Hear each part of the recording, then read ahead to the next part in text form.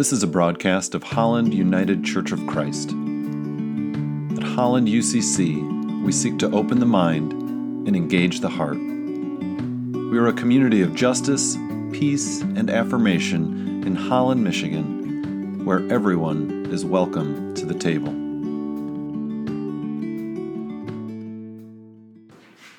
The Holy Gospel according to Luke 23, 32 to 43. Two other men, both criminals, were also led out with him to be executed. When they came to the place called the Skull, they crucified him there, along with the criminals, one on his right, the other on his left. Jesus said, "Father, forgive them, for they do not know what they are doing." And they divided up his clothes by casting lots. The people stood watching, and the rulers even sneered at him. They said, "He saved others. Let him save himself if he is God's Messiah, the chosen one." Soldiers also came up and mocked him. They offered him wine vinegar and said, "If you are the king of the Jews, save yourself." There was a written notice above him which read, "This is the King of the Jews." One of the criminals who hung there hurled insults at him. "Aren't you the Messiah? Save yourself and us." But the other criminal rebuked him. "Don't you fear God," he said, "since you are under the same sentence? We are punished justly, for we are getting what our deeds deserve, but this man has done nothing wrong." Then he said, "Jesus, remember me when you come into your kingdom." Jesus answered him, "Truly I tell you, today you will be with me in paradise." For the word of God in Scripture, for the word of God among us, for the word of God within us. Thanks be to God.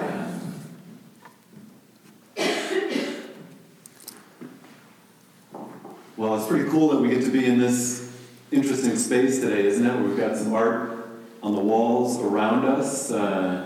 Anything stand out as you kind of look around? We've got a nice nature scene here up at the front. Let's take a moment and look at the art around us.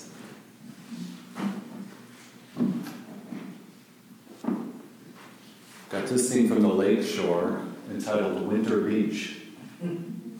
Anybody know what that orange thing is? A balloon. A balloon. All right, I think you're right. At first I was like, is that someone's head? But there's nobody there. Well, a good painting draws us in, right? A good painting can draw us in, and we can just kind of look at it for a while. And just there's a lot of layers going on. And a good painting will also draw something out of us. Right? It'll evoke something, an emotion, a memory, a thought. Well, artists have long contemplated, what does God look like? What does God look like? Can you think of any paintings of God?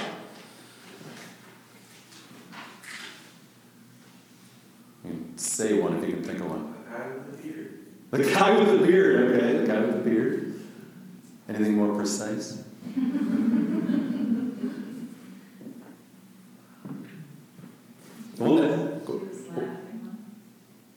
Jesus laughing? Yeah, there you go. He's older, wiser. Older, wiser. So I often think of the Sistine Chapel, right? The creation of Adam. And that's the painting where God is sort of the swirling stuff around him and some cherubs and whatnot. And he's reaching out, right? And then Adam is laying there naked and he's reaching for God. And it's this iconic picture of humanity and divinity really reaching for each other. But of course in that painting, God is an old white man. And I think, often when we ask people, what does God look like, that's an image that comes to mind, right? And it's not surprising that art might help us have a view like that. That's actually one of the two most replicated religious paintings in history. Anybody know what the other one is?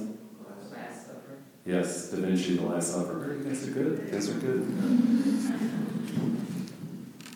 Well, the Apostle Paul also had this question, what does God look like? And in Colossians 1:15, he says, "He," that is Jesus, "is the image of the invisible God." He is the image of the invisible God. Speaking of Jesus. And so according to Paul, if we're wondering what God looks like, we simply have to look at Jesus. And this is one of the central claims, right, of the Christian faith. That God dwelled within the person of Jesus. It's a claim that gives me a lot of hope, but also leaves me with a number of questions. One question is, if Jesus is what God looks like, what exactly have we been looking at? What have we been looking at? I think as people look around and think of Christians or the church, they often don't also think of Jesus. Just a little unfortunate.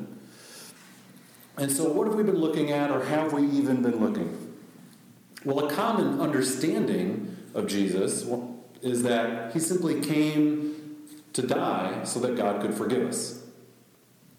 And that is kind of the short version of who Jesus was and what he was about.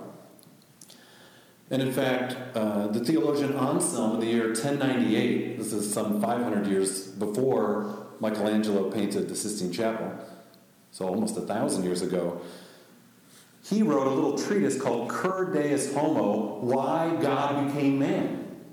And his understanding was that humanity had so sinned, so violated the honor of God, that they needed a perfect offering, a perfect sacrifice in order to appease God's wrath, in order to make things right.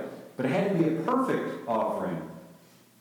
Well, that presented a challenge because people aren't perfect, so how could they do that? He says, well, that's where God himself comes in. So God decides to come into human form, and now we've got a perfect human, and so God, in a way, is offering himself what God is asking for. And so Jesus becomes reduced to this little piece in a formula to ensure cosmic salvation. I remember being at a conversation, a pub theology conversation some years ago up north in Traverse City, and I think one of the questions was, what was the purpose of Jesus' life?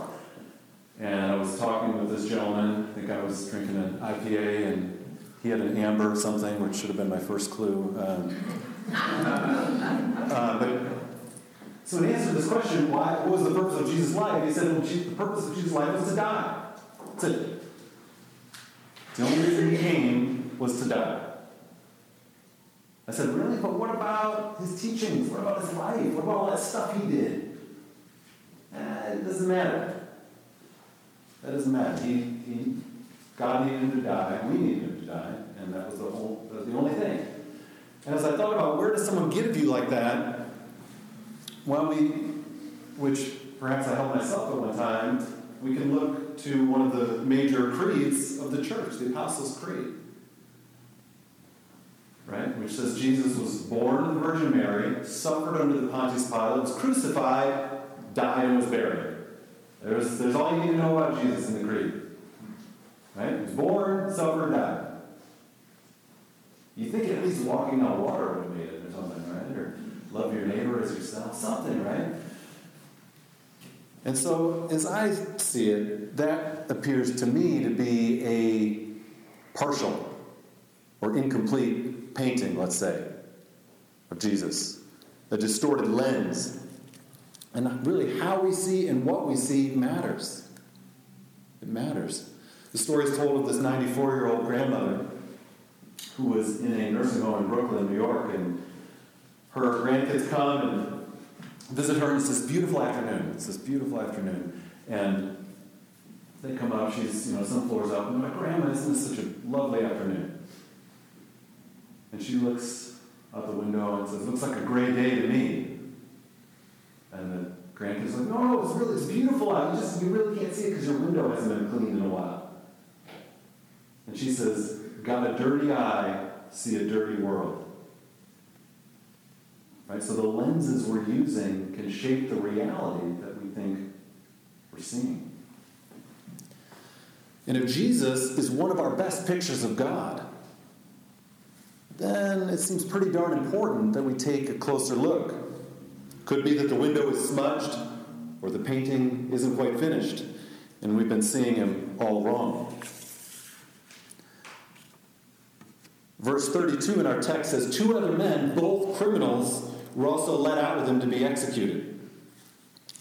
Well, when we read a text like this, we often think these criminals crucified on either side of Jesus were like robbers or thieves of some sort, right? One guy took somebody's donkey, the other guy stole somebody's walking stick, or I don't know, they didn't have laptops to steal, right? But we think of robbers, right? And they did something bad, and so they're going to pay for it.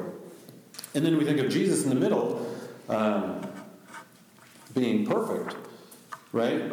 He was up there sort of accidentally, right? He didn't deserve to be there. And in fact, we see that in our text when one of them says, we are punished justly, for we get what our deeds deserve, but this man has done nothing wrong.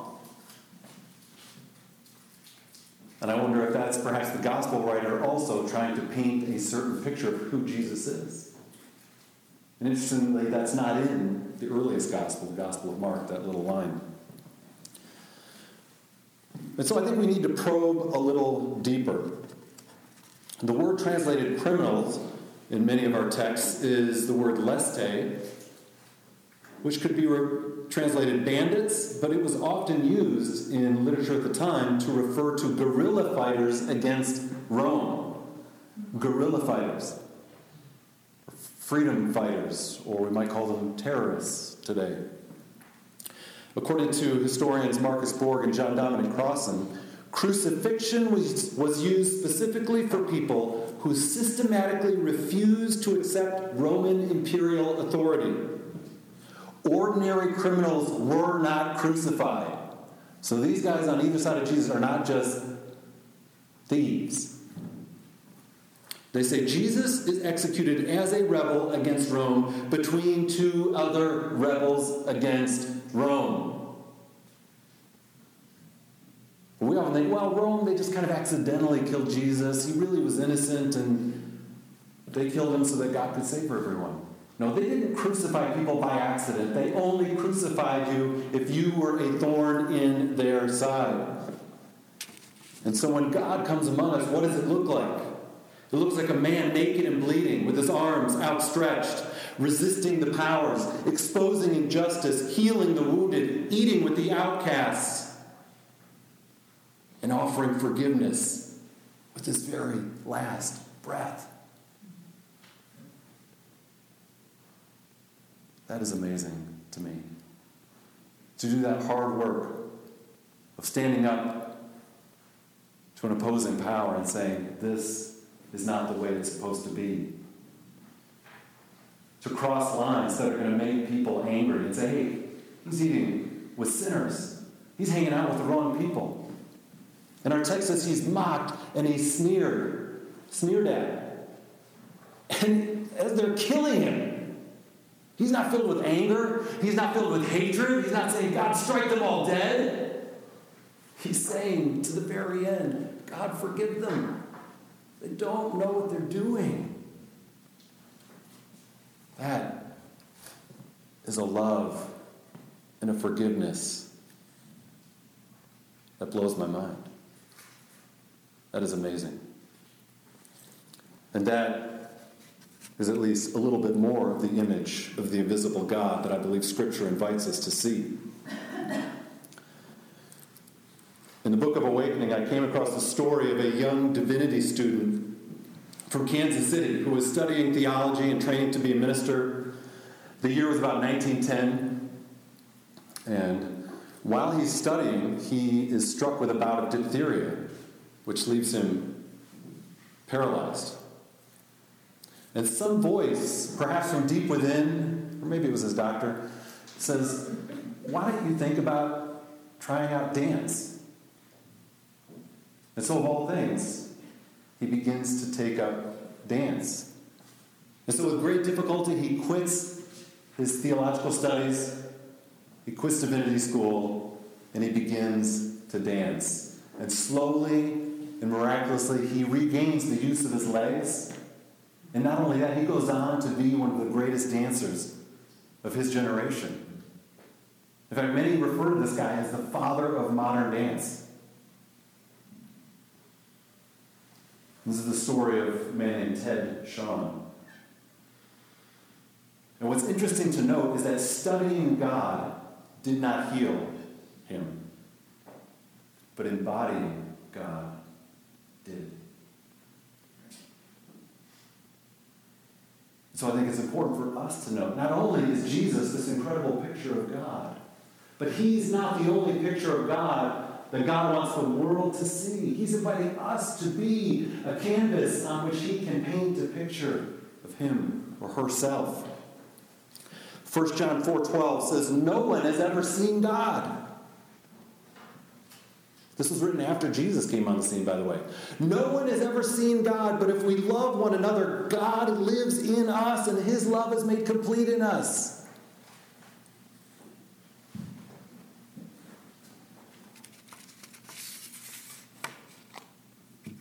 No one can see God, but people can see God in us. And so we can have the best and purest theology in the world, right? We can have the best picture of Jesus that we can come up with. And I think that's important. And believe me, I've spent some time on that. And I think that matters, right? But if we stop there, it doesn't matter. We're invited to join the dance. We're invited to walk along in his footsteps. And so, friends, let us dance, and let us sing, and let us serve, and let us protest and advocate and work together for love, because that will be a painting that is beautiful and compelling and needed. Amen. Namaste.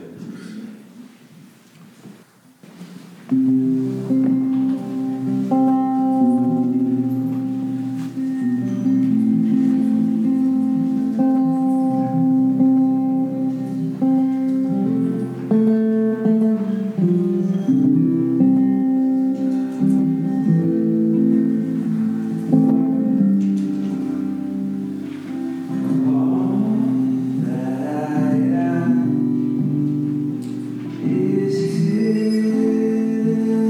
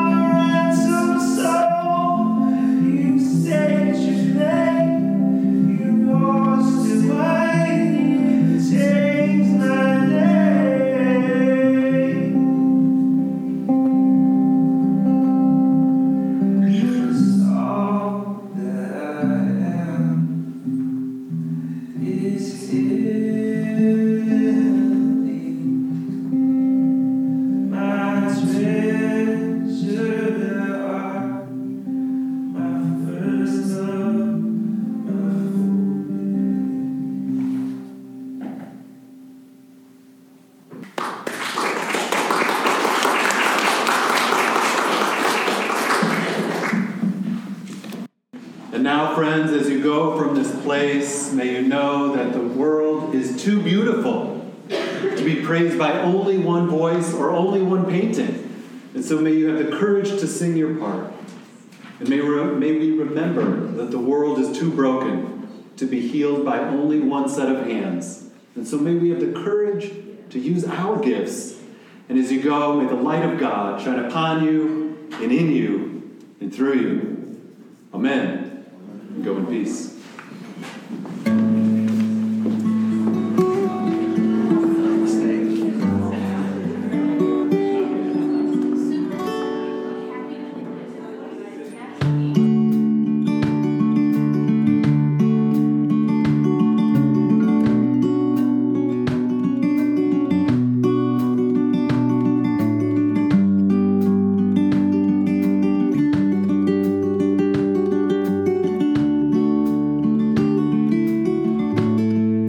You are invited to join us for worship on Sunday mornings at 10 a.m. at the Holland Area Arts Council in downtown Holland. And for more information, how to get involved, or to support our work, like us on Facebook or visit hollanducc.org.